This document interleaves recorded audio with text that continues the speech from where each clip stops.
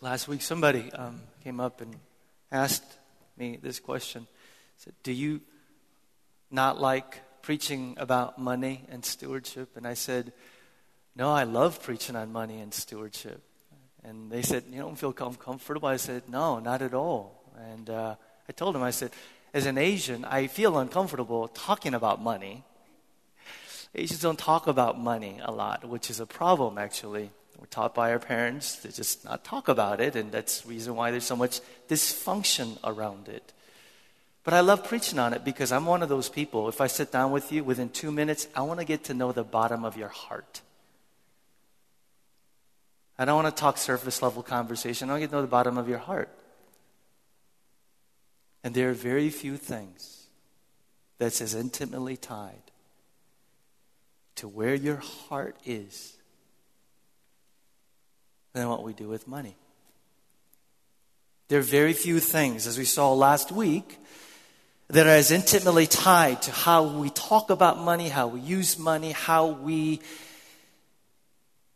think about money. Another way, I guess, to say it is this way. When I go to my doctor, I have a great doctor, Dr. Robert Golden. I've been going to him for 12, 13 years. When we sit down, first question he asks me is, "So how you doing?" "Okay." "How's ministry?" "Ministry's going okay." "How are your children?" "My children are okay." And we'll spend 10 minutes talking about my life. Here's the reason why he does that. And he's a great doctor. Because he knows that how I am doing physically is intimately tied to all these other facets and areas of my life. He doesn't just go, "So, are you eating well? Are you exercising well?" So on and so forth. Yeah, he'll ask me about my sex life. He'll ask me about my ministry. He'll ask me about all of these areas because as a good doctor, he knows that despite what we think, every facet of our area of our lives, it's intimately tied to ultimately how we are physically. You know this. I know this. This is common sense. Isn't our issues in our marriage, careers, complexities of life, difficulties and challenges, aren't so much of it tied to security, tied to our attitude about money, how we think about money? That's the reason why Jesus talked about it so much. We began our journey last week. And I'm just going to recap like in 30 seconds, covering this massive, massive, massive word called stewardship. We talked about how everything comes from God and everything belongs to God. And what we have been given, entrusted with, the question we ask is, this doesn't belong to me, it belongs to you. How do you want me to utilize these resources that you entrusted to me for your kingdom purposes?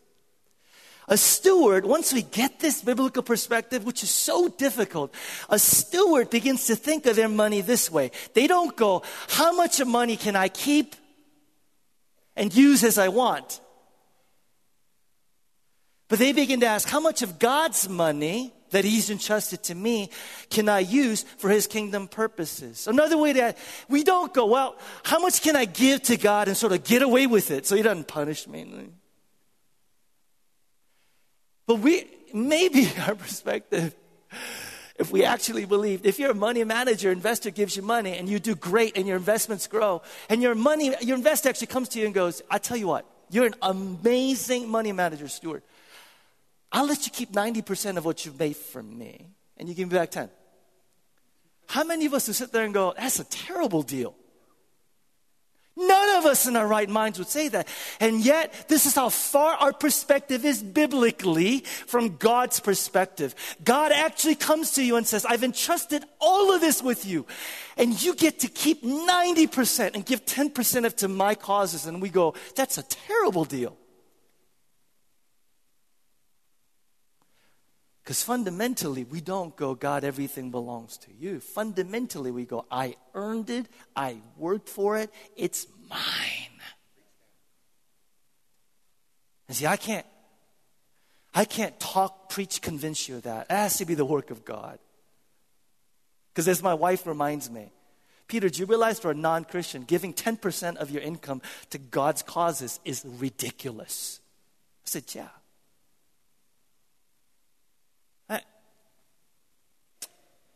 So we are talking about superstition, and I got to tell you up front, today, I'm going to hit some of us particularly hard, and the rest of us will be, sort of left alone until next week. Because in a church like ours, where we have everybody all over the spectrum socioeconomically, if you really wanted me to preach every Sunday to everybody, we would be here for 3 hours, okay? So I'm just going to hit, amen, Tim says. You're the only one that wants to listen to me for 3 hours. I'm just going to hit a segment of us today particularly hard. So if you're sitting here going, it doesn't really apply to me, which actually it does, but if you don't think so, don't worry, I'll get you next 3 weeks. Open your Bibles to Luke chapter 12. The title of this morning's sermon is Visually Impaired. Visually Impaired. Luke chapter 12, verse 1. When a crowd of many thousands had gathered so that they were trampling on one another, Jesus began to speak first. Everybody say first. First to his disciples, saying, the setting is important. There are thousands of people around, and their disciples, those who believe, are centered around Jesus. And every time Jesus preached on money, he did this. He would speak to his disciples, those who already believe, but he preached in a way that the larger crowd, who are still kind of interested, kind of looking into Christianity, that they would hear. Every time Jesus preaches money, he wants both those who understand and get it, as well as those who don't, to hear his topic talk about money. Why? We talked about this last week briefly. Because central to understanding Jesus, if you're not a Christian on a journey, is you have to hear what he says about money. Not because he's asking for your money. We saw this last week. He doesn't ask people for money. He wants something for you. He doesn't want something from you. He's going to ask you for something, but it's not your money. See, the thing about the New Testament, not just Jesus, is that it continually says money is not just a side thing, side duty of a Christian, like, prayer and compassion ministries and evangelism. The Bible actually is asking you to say, no. Your life of generosity, what you do with money, lies at the heart of everything that a Christian is and everything Christian does. Let me show you. Let me show you how central this is. 1 Corinthians chapter 13, verse you might be familiar with. 3 things will last forever: faith, hope, and love. And the greatest of these is love. These are what we call cardinal virtues of Christianity. This lies at the heart of what it means to be a Christian. Let me show you just bluntly how these 3 things are intimately tied to money. Number 1, faith. Isn't so much of our issues with money about trust?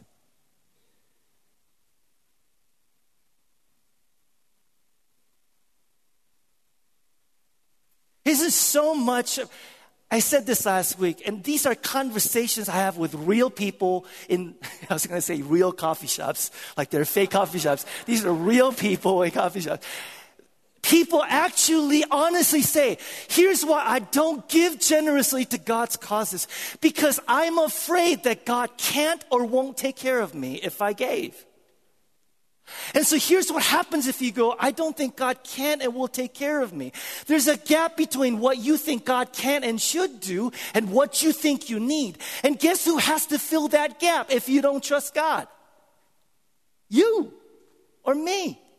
So we shoulder the burden of saying, I need to maintain, to earn, to keep as much as possible because I don't. See, that's not just a lack of generosity. That's a lack of what? Say it with me. Faith. Hope. How is money tied to hope? Jesus said, where your treasure is, there your heart is also. Do you really think that money has nothing to do with what our heart's deepest desires are? Come on. Where we most easily, effortlessly, as talked about last week, spend money. At the bottom of it is our heart's deepest desires, significance, hope, identity. Third, love. And this is just common sense. Love. The reason why many of us are not radically generous is because we are either insensitive to or don't care about the tremendous needs out there. We don't even want to know. We just didn't want to know. And the thing about what Scripture says, let me show you a verse in James that's completely convicting to me. James 2:16. And you say, this is the context of the poor, the needy. Goodbye, have a good day, stay warm and eat well. But then you don't give that person any food or clothing. What good does that do? And the Bible says over and over again, particularly in the book of James, your giving to meet their needs is a tangible expression of your love for them. Anybody in here could sit and say, I love you. How do you make it tangible, though? See, what we see in the book of Acts, especially chapter 2, 3, 4, 5, 6, is it's because the early church was radically generous, the unbelieving world came to see the genuineness of their faith. Because they gave away their money and wealth in radical proportions, it made God's generosity towards us tangible. Faith, hope, and love. Giving generosity is a reality check. It's quantifiable. That's why Jesus talks about it so much. That's why Bible says if you want to understand Jesus and what it means to be rightly related to him, you got to talk about it. By the way, can I just say this? I'm just going to move on. There's something inconsistent about a group of people who say, I care about injustice, the poor, but you're accumulating commercial debt through careless spending.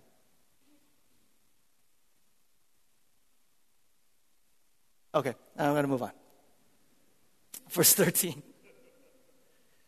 Someone in the crowd said to him, Teacher, tell my brother to divide the inheritance with me. According to the cultural customs, and you know this, the older son got the lion's share of the inheritance. And so this is a younger bro that got shafted. And he's saying, Jesus, be our mediator. Listen to what Jesus says. Oh, by the way, can I just say this?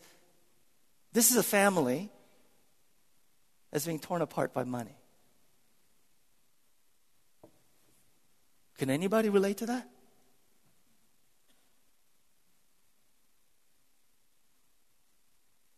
I come from a family. My grandmother on my mom's side. Wealthy woman who, right after the Korean War, unprecedented, as a woman in that culture society, began her own business, then began to purchase buildings, so on and so forth. Incredibly wealthy. Had 7 children. She passed away 4 years ago. And it ripped that entire family apart because every single one of the siblings fought for the inheritance. This is a living, real thing for me to see my mom's side of the family being torn apart by money. Some of you know what I'm talking about. Verse 15 or 14, Jesus replied, Man, who appointed me a judge or an arbiter between you? In other words, Jesus said, that's not my mission. That's not what I came to do. Verse 15. Then he said to them, Watch out. Watch out. Be on your guard against all kinds of greed. Here we go. You ready? You're not going to like what Jesus has to say to New Community Covenant Church today. Jesus says, you're greedy.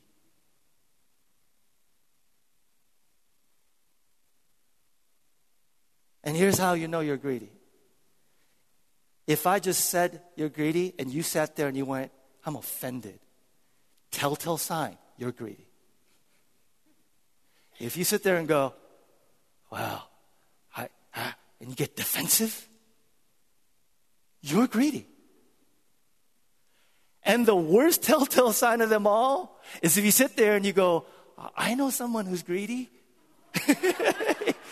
You, say it with me, are what? Greedy.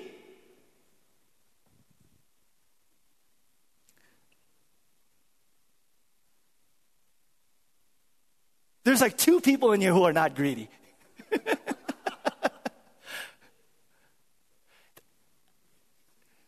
Okay, let's do an exercise.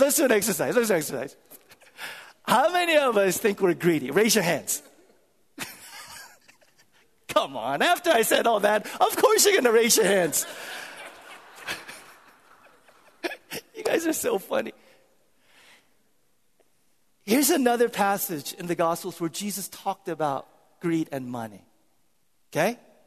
Listen to what he said in Matthew chapter 6, verse 22. The eye is the lamp of the body. If your eyes are good, your whole body will be full of light. Verse 23, but if your eyes are bad, your whole body will be full of darkness. If then the light within you is darkness, how great is that darkness? Again, like in Luke 12, the context is about money. He's not talking about some spirit. He's talking about money. And he's saying this, there's light in this room. Not a lot, but there's some light in this room. He says, if by this light you're able to see, then in some ways your whole body, life, can see. But even though there's light in here, if your vision is bad, your eyesight is bad, then in a sense your whole body is in darkness. You're bumping into people, tripping over pews, so on and so forth. What's Jesus' point? Here's his point. Greed, and here's how I define greed. Next slide, please. Greed. Excessive concern for, worry about, love of, and need for money and material possessions. Greed. And materialism, which is an inordinate desire for and dependence on money and material possessions. Jesus' entire point, and why we're doing this exercise this morning, is this. Greed and materialism has this innate, unique ability to distort your vision or to blind you spiritually.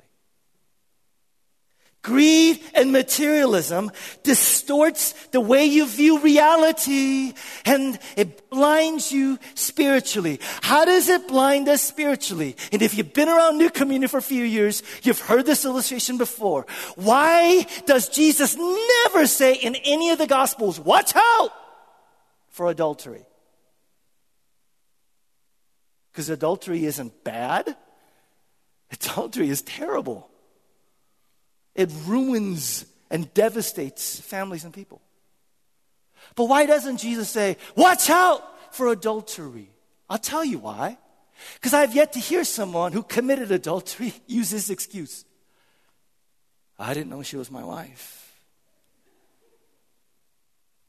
I didn't know that was my husband. Nobody uses the excuse, because you know that's not your wife. You know that's not your husband. What's Jesus' point when he says, watch out for greed? Unlike the sin of adultery, when it comes to sin of greed and materialism, you almost never know you're doing it.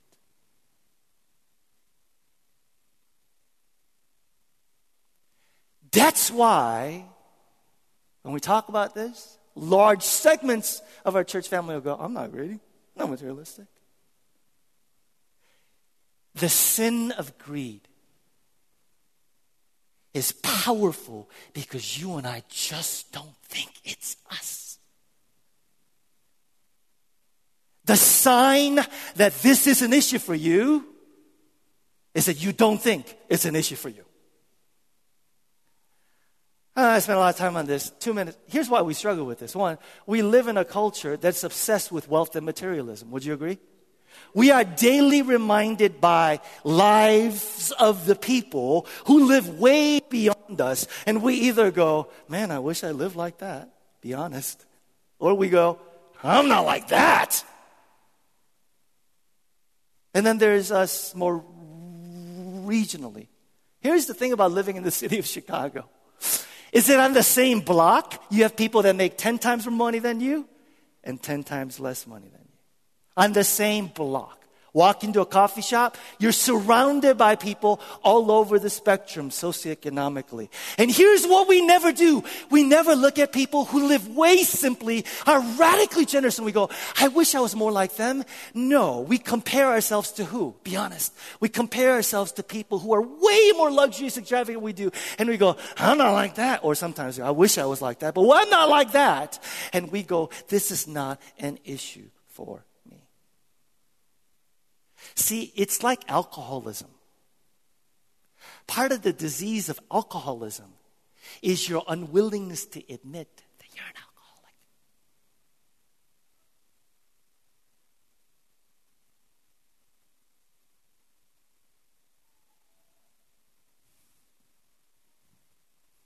You don't?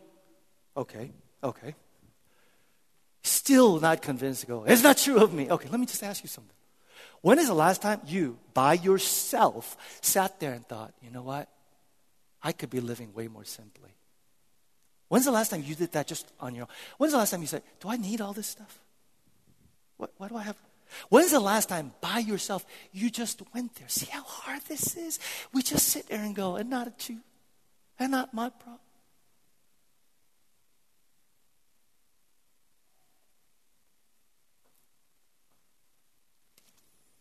Feels uncomfortable in here. I love it.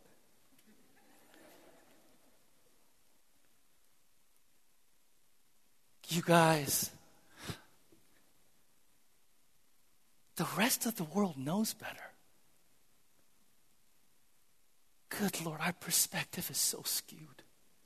Are there some genuinely poor people in our church? Absolutely. Are there some genuinely poor people in this community? Absolutely. Are there some genuinely poor people in our city? Absolutely. But many of us, our perspective is skewed. Our perspective is distorted. Now, let me just, how does materialism and greed blind us? Two ways, and then we're done. One, materialism and greed keeps you from asking hard questions. Materialism and greed keeps you from asking hard questions. What does it mean to ask questions? It's to be suspicious. It's to be on guard. If you don't ask this question ever, you're voluntarily being blind. Two questions, real quickly. Question number one, why are you working that job? Why are you working that job? Because here's what materialism and greed causes us to do. Materialism and greed causes us not to get jobs because it helps people, not to get jobs because it's personally fulfilling, not to get jobs for any of those reasons, but purely because it makes money and it gets us a certain status in life. And if you, by the way, are in your 20s, 30s, and this is why you have that job, you pursue that job, the adrenaline will get you going for a few years. But man, when the crash comes, whoo. You see why it's not just money? You see how the status idol, the God of status, is intimately tied to money, and how it causes us to pursue jobs even though it's unfulfilling. Pursue jobs even though it doesn't help anybody. To pursue jobs just so that we can have a certain lifestyle. I gotta ask you, why are you working that job? Why do you have that job? Why do you want to go to grad school? Why that particular grad school? Why do you have that job? One of the most refreshing conversations I've ever had was with a young dude in his 20s who's an investment banker in our church. You know what he said to me? He goes, Pastor Peter, I don't know how I feel about the fact that what I do for a living just helps rich people make more money. That's the point.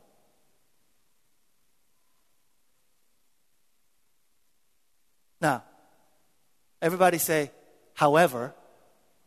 Come on, say however, because I can't leave you with this. Because some people are going to go, that's it. That's my call. I knew God was going to speak. I'm going to stop being a banker and go teach English in Guatemala. No, don't do that. Here's the reason why. Hold that tension, because I got to ask you about this. There are some of you that are gifted to make money. You need to make as much money as you possibly can and then give away that money as much as you possibly can. It is unbiblical and foolish to go, there is evil and sin in making a lot of money. That is utterly ridiculous. Read your Bibles. God has gifted some of you here at New Community, and there are large numbers of people. He has gifted you to make a lot of money. Why? So that He could entrust you to utilize that for His causes out in the world. Can I get an amen? So don't you ever walk away from New Community going, well, I need to stop making a lot of money and do this. If God calls you to, fine. But your job, your kingdom mission for some of you is to make a ton of money and give a ton of money away. Can I get an amen? The question is, why do you want to make that money? For who? For what? And are you even asking that question, if you've never asked that question, why do I work this? Why do I need this money? You're blind.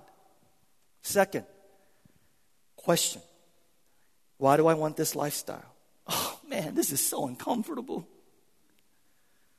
Materialism keeps you from asking hard questions about your lifestyle. Again, one of the problems of being a young professional here in the city of Chicago is that you're constantly running in circles where people are making 10 times more money than you, driving fancier cars than you, living in nicer houses than you, eating out at more expensive restaurants than you. And by the way, that person that you think is rich, they're also around other people who make 10 times more much money. So nobody feels rich. Nobody feels rich. Maybe Bill Gates feels rich. I hope he feels rich. Nobody else feels rich. So what do? We constantly are bombarded, and we have this skewed, distorted perspective about our lifestyle. Result is that you never ask these questions. Sometimes do you ever like go to a restaurant and go, should I be spending all this money on food? Do you ever just ask, should I be spending all this money on an apartment that I live in, the car that I drive, clothes that I wear?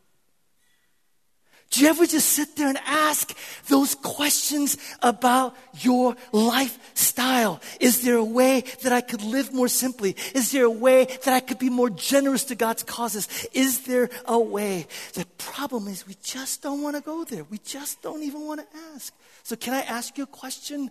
Can I ask you a question? Who are you accountable to?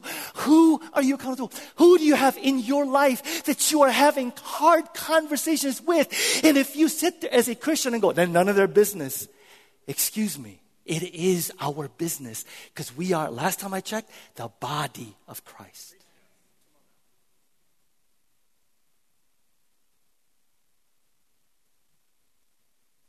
Who knows how much you give to God's causes? Who knows? Who do you talk to before you make major purchases? Who knows? Does anybody know? Does anybody know how, where, how much you spend? Does anybody in this church family know? Dude, you're going, oh, nobody needs to know. I trust myself. You're blind.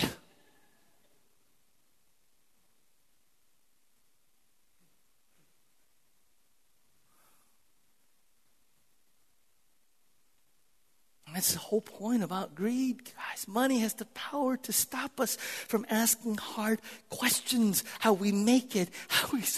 Let me give you the example of where our church is. So we have one small group in our church where people in the small group show up with their credit card statements every week and go, here's where I've spent my money. And then we have other groups in our church, small groups, that go, none of your business. None of your business. Oh, we can talk about my sex life. Money, none of your business. What is wrong with that picture? You guys. The power of greed says, it's not true of me. We live 70% of the world's wealth is in 5% of the world's population. And that world's population lives where? In America. And we really, guys, have the audacity to go, I can't live more simply. I couldn't be more generous. Really? 70% of the world's wealth. 5% of the entire, that's this country. You and I don't think we're influenced by this? Come on. Specific questions that I'd love for you to ask. Just to get to the starting point. Question number 1. Do I have resources and use them to maintain and pursue a lifestyle that is at the upper limits of what I can afford?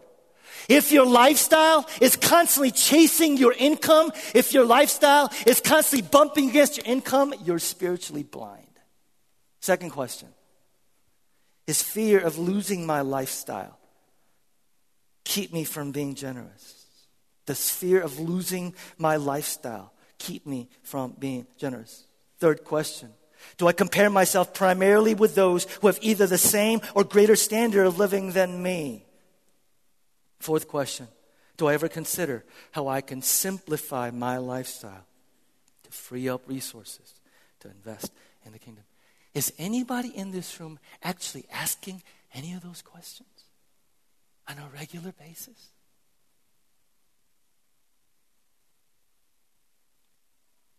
What does it mean practically? And I don't like to dispense practical biblical wisdom, but I need to do here. Because if there's anybody sitting there going, well, then do I have to embrace voluntary poverty? I'm just going to say one thing. If you actually sit here and go, do I have to embrace voluntary poverty? It might be a sign that you grew up very privileged. What do I mean? Try telling a poor person who grew up nothing to embrace voluntary poverty because that's what God calls them to do. Biblical wisdom is this. Listen very carefully, please. Biblical wisdom is that Christians are called to live in neighborhoods, work in places, and be in circles that represent the entire spectrum of society. Did you hear what I just said?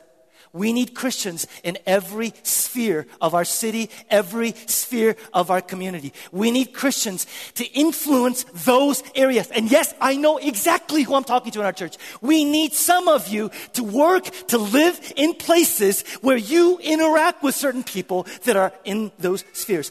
Having said that, well, here's what it means to live biblically. Here's what it means to live simply. It means that instead of living at the upper limits of what you could afford, living biblically means that in those spheres, you live at the bottom end of your income bracket. That means that instead of saying, I'm going to live like the rest of them and live to the tilt, you say to yourself, the more money I make, the more difference there will be between what I could be living and how I actually do live. Did you hear what I just said? Here's what it means to live biblically, faithfully. It means that as you make more money, even though you look at your peers and you go, I could live like that, you say, I choose to live at the bottom end of this income bracket in such a way that the difference between how I could live and how I actually do live gets wider and wider and wider. That's what it means to live biblically. A man who did this, a guy named John Wesley, founder and father of the Methodist Church, he began to limit his expenses so that he'd have more money to give to God's causes. First year, his income was 30 pounds, and he found that he could live on 28 pounds, so he gave away 2. Second year, his income doubled, but he held his expenses down even, so he then gave away 32 pounds. Third year, his income reportedly tripled to 90 pounds, and he gave away 62 pounds. In his lifetime, at the height, this guy was making 1,400 pounds a year. 1,400 from 30. But he never exceeded his expenses to go above 30 pounds. Historians tell us that he seldom had more than 100 pounds in his possession at a time. And when he died at the age of 87, he had given away, listen to this, 30,000 pounds of his entire income and chose to live right around 30.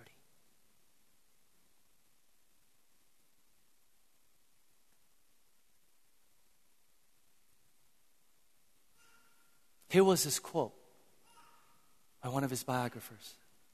If I leave behind me 10 pounds, you and all mankind bear witness against me that I died a thief and a robber. And if you go, that's extreme, that's because you think of yourself as an owner and not a steward. It's not yours. Can I say one other thing before I move on? Please don't buy into the nonsensical notion, oh, Pastor Peter, well, if I just make more money, I'll give more money away. No, you won't. No, you won't. Do you know why? There's an infallible human rule. That is, spending always expands to fill income. Spending begets spending. You will spend what you make unless and until you intentionally put in elements that will curb it. Just one small advice. One small advice. And Jenny and I tried to live this.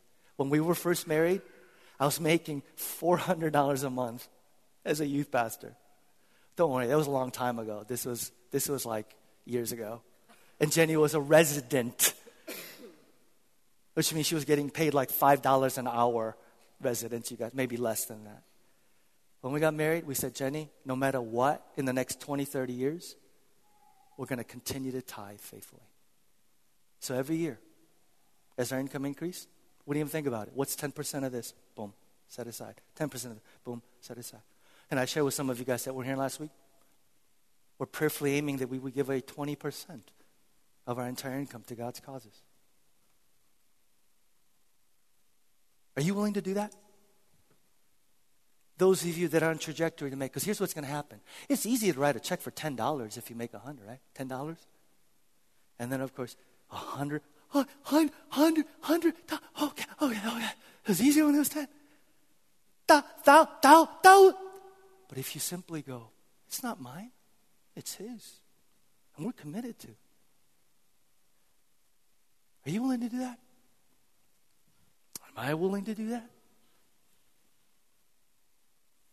Verse 15. A man's life does not consist in the abundance of his possessions. Jesus is literally saying, you don't find meaning in life by consuming and purchasing and making money. To which all God's people said, really? I thought about this. Imagine if an alien came to Earth and he went back. I think this is what he would say. People would go, what are they like? And the alien would go, here's what it's so weird. They just make money and spend it, make money and spend it, make money. It's like they think they'll die if they don't make money and spend it. Really? Yeah. Like for example, they do this thing called shopping. Shopping, why? They need stuff? No. It makes them feel better. What? Yeah, and they go out these places called restaurants because they're hungry. No, it makes them feel kind of special, like significant. They buy all this stuff called houses and cars. Why? So they can get around and have shelter? No, it makes them feel like they've arrived.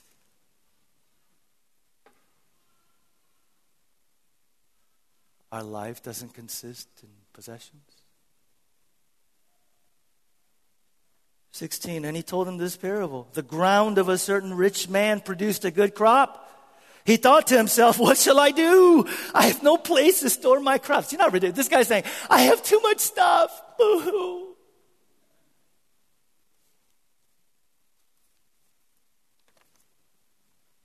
Can you put up the slide, please? Do you know what one of the most profitable industry in this country is?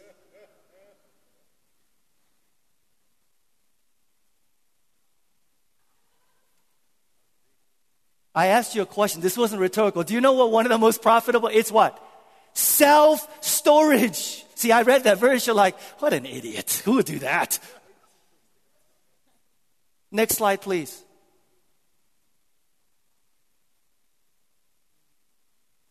We have more storage units in this country than McDonald's and Starbucks combined. The third slide, please.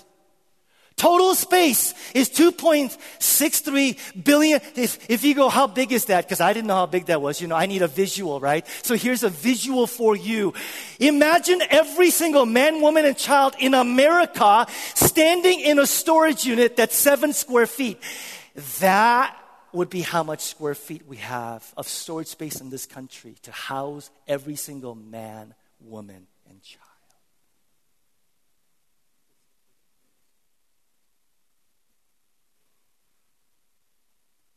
Next slide, please. Percent of households in the U.S. that has, I was going to ask, how many of y'all have self-storage before I did this? But there would be shaming people, and we don't do that in our church.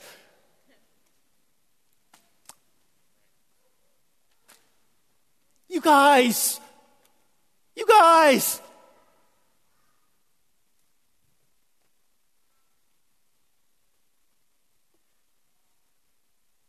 I'm not going to say any more about that. Those statistics are my point. We're moving on.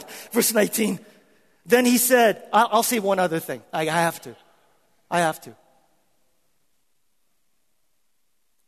Historically, in the last 30 years, the typical size of a U.S. home apartment has doubled.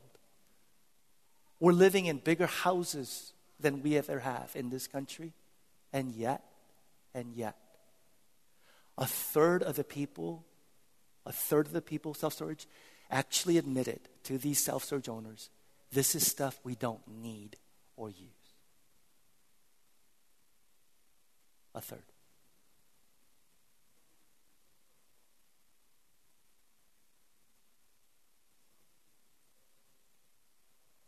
Yes, and I would say that's a tiny percentage. Verse 18. Then he said, this is what I'll do. I will tear down my barns and build bigger ones, and there I will store my grain and my goods. Here's the second sign that we are blind spiritually to greed materialism, and that is this.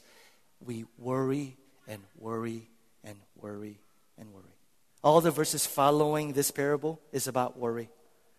Jesus says if you're constantly worried about money, you're constantly stressed out about money, you're just as much under the power and influence of money as the overly greedy person. Why? Because money is our security. Money is our security. When do you worry? When you've set your heart on something you don't want to lose. When do you worry? When you set your heart on something you don't want to lose. And Jesus says, here's how you know you're under the influence of greed materialism. You worry and worry and worry and worry. That's why Jesus says, be on your guard against all kinds of greed. Greed comes in many forms. See, don't think you could easily walk out and go, I'm not like him, I'm not like her. Of course you're not. But here's who you are. You are not generous. Why? Because for you, it's security. Do you excessively worry about money? Does excessive worry about having enough, about keeping enough, keep you from a life of radical generosity? Here's the thing as a pastor, real quick. A lot of people think my self-doubts would go away if I just made more money. Actually, you get more insecure when you make more money.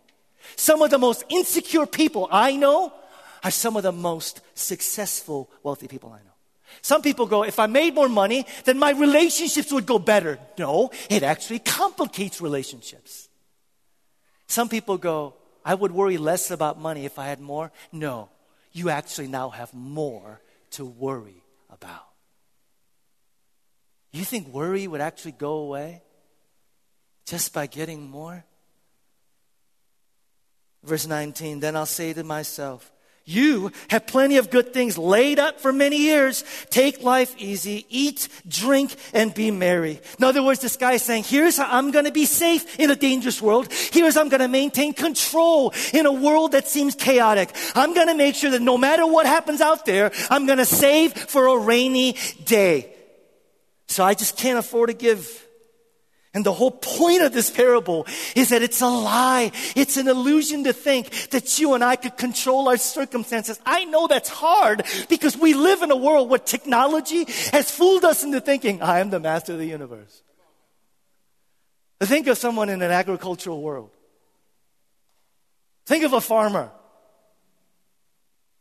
who says, I don't control anything. I can't control the weather. I can't control locusts, insects. In other words, I can't control my year-end crop and what it looks like. You know what else you can't control? Everybody look up here. How many years you have on planet Earth? If you ever think, let me know Jesus, verse 20. But God said to him, you fool, in case you thought you were completely in control, this very night your life will be demanded from you. Then who will get what you have prepared for yourself? And the answer is what? Somebody else. Somebody else will get all the stuff that you prepared for yourself. Why? Because you're generous? No, because you're dead.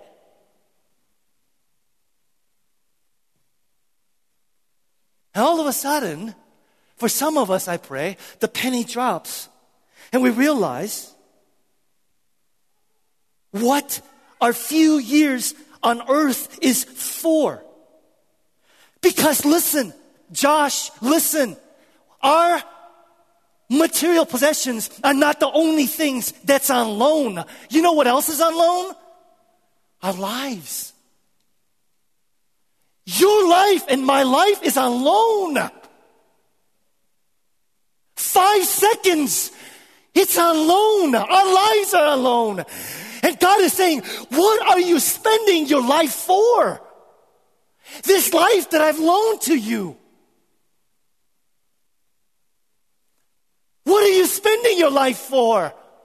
What am I spending my life for? This life that's on loan from God. What is it for? Careers? Money? Things? Stuff? Really? Stuff that none of us will ever be able to take with us? Because last time I checked, caskets come in the same size. What are we living this life for? What are you living this 5-second, I'm here now, gone today life for? Really? Do we live with eternity in mind? Or are we living like this rich fool? I'm going to take care of me. Our lives are on loan. Here today, gone tomorrow.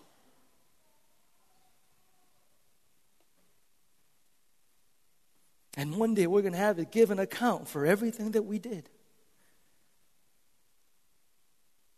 Are we living with eternity in mind, church family? Don't look at them out there and go, how pathetic. Ask yourself, what are you living for?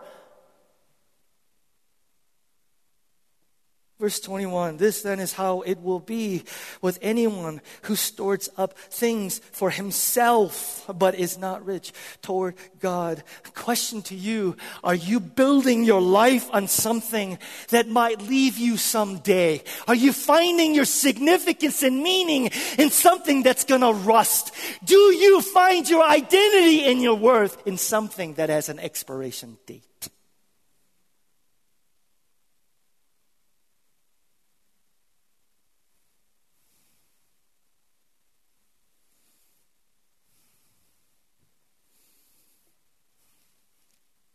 What's the answer? Matthew 6:19. I love these verses. It's beautiful verses. I wish you would memorize it. You would chew on it this entire week, you guys. Challenge for you. Matthew 6:19. Do not store up for yourselves treasures on earth where moth and rust destroy, where thieves break in and steal, but store up for yourselves treasure in heaven, where moth and rust do not destroy, where thieves do not break in and steal. Verse 21, for where your treasure is, there your heart is also. And no, this verse doesn't mean if you give a lot to God on earth, you'll get a big mansion in heaven. Whoever said that was so... I know some of us believe that. And by the way, I don't know if your pastor knows that it's not going to happen. I just, But I grew up, somebody teaching me, if you give to God generously, you'll get a mansion. If you don't, you'll get a little shack. To which I thought, as long as I make it, I'm cool. I don't care if it's a shack or a mansion. You know what I mean? Like, it didn't make the difference. I don't think that's what this verse means. Here's how I know. Because literally, verse 19 says this. I put it up there. Literally, it says, do not treasure earthly treasures, but treasure heavenly treasure. What does it mean? I'm almost done here. What does it mean? That means, first and foremost, please, and I'm only going to spend that on this Sunday, and then I got to move on to other things. It's not just money. Stop saying it's just money. It's not just money. It's about security and significance. It's not just money. It's about security. That's why we act so irrational. Common sense goes out the window. It's about security. It's about significance. What is your treasure?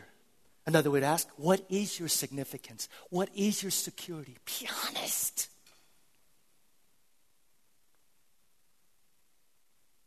Why did Jesus come and die for us? 1 Peter 2:9. You are God's treasured possession. Is this good news to anybody? Come on, is this good news to anybody?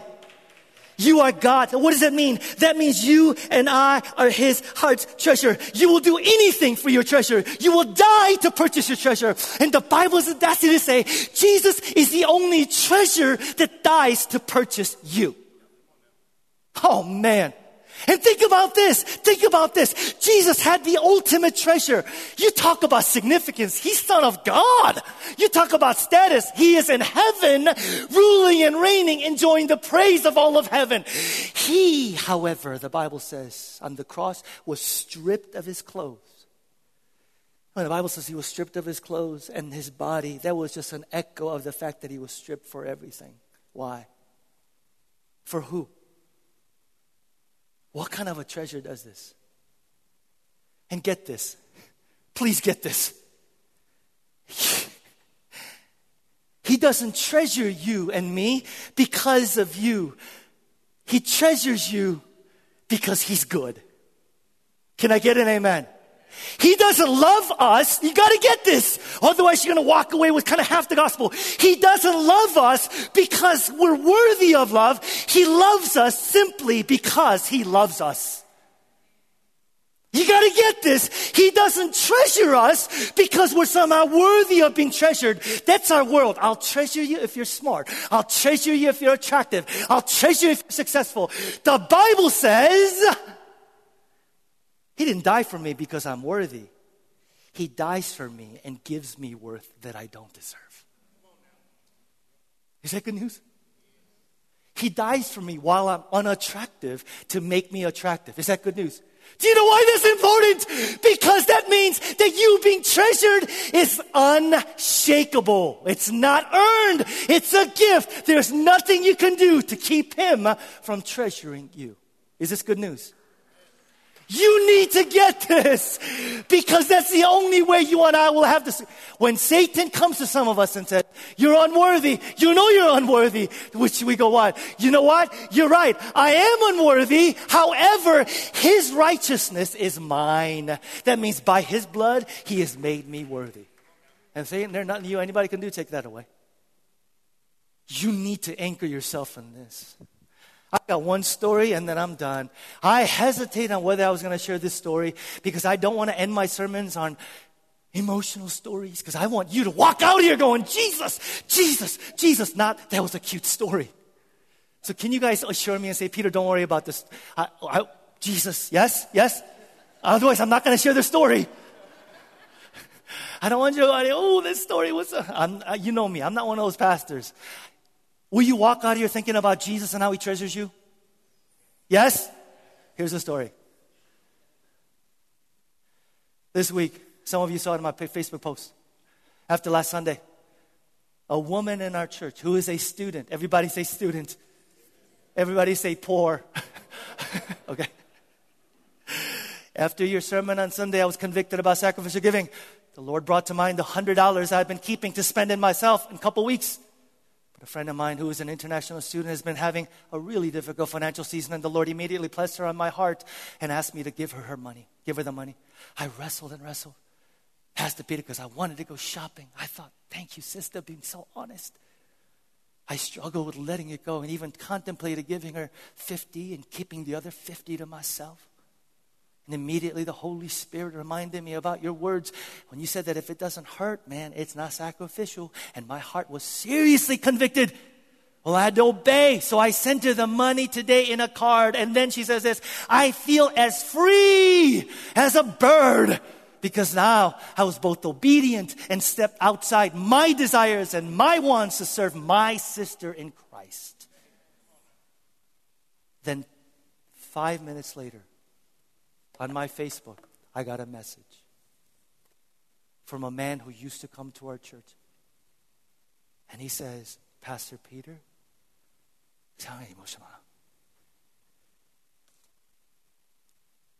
I want to give that sister the $100 that she's giving away. Can I drop it off this week?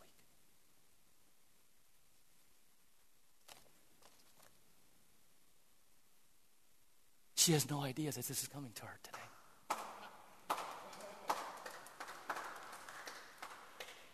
Those of you sitting around her do, because she's weeping right now. Don't look!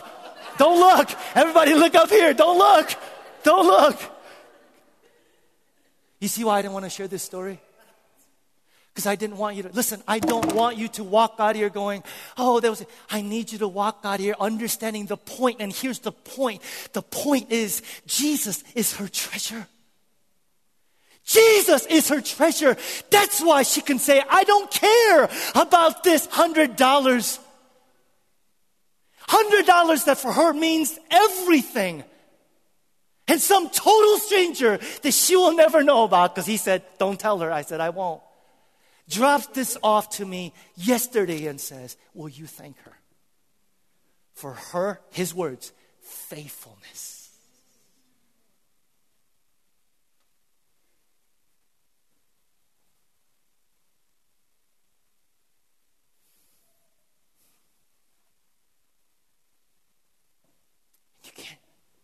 You can't trust God?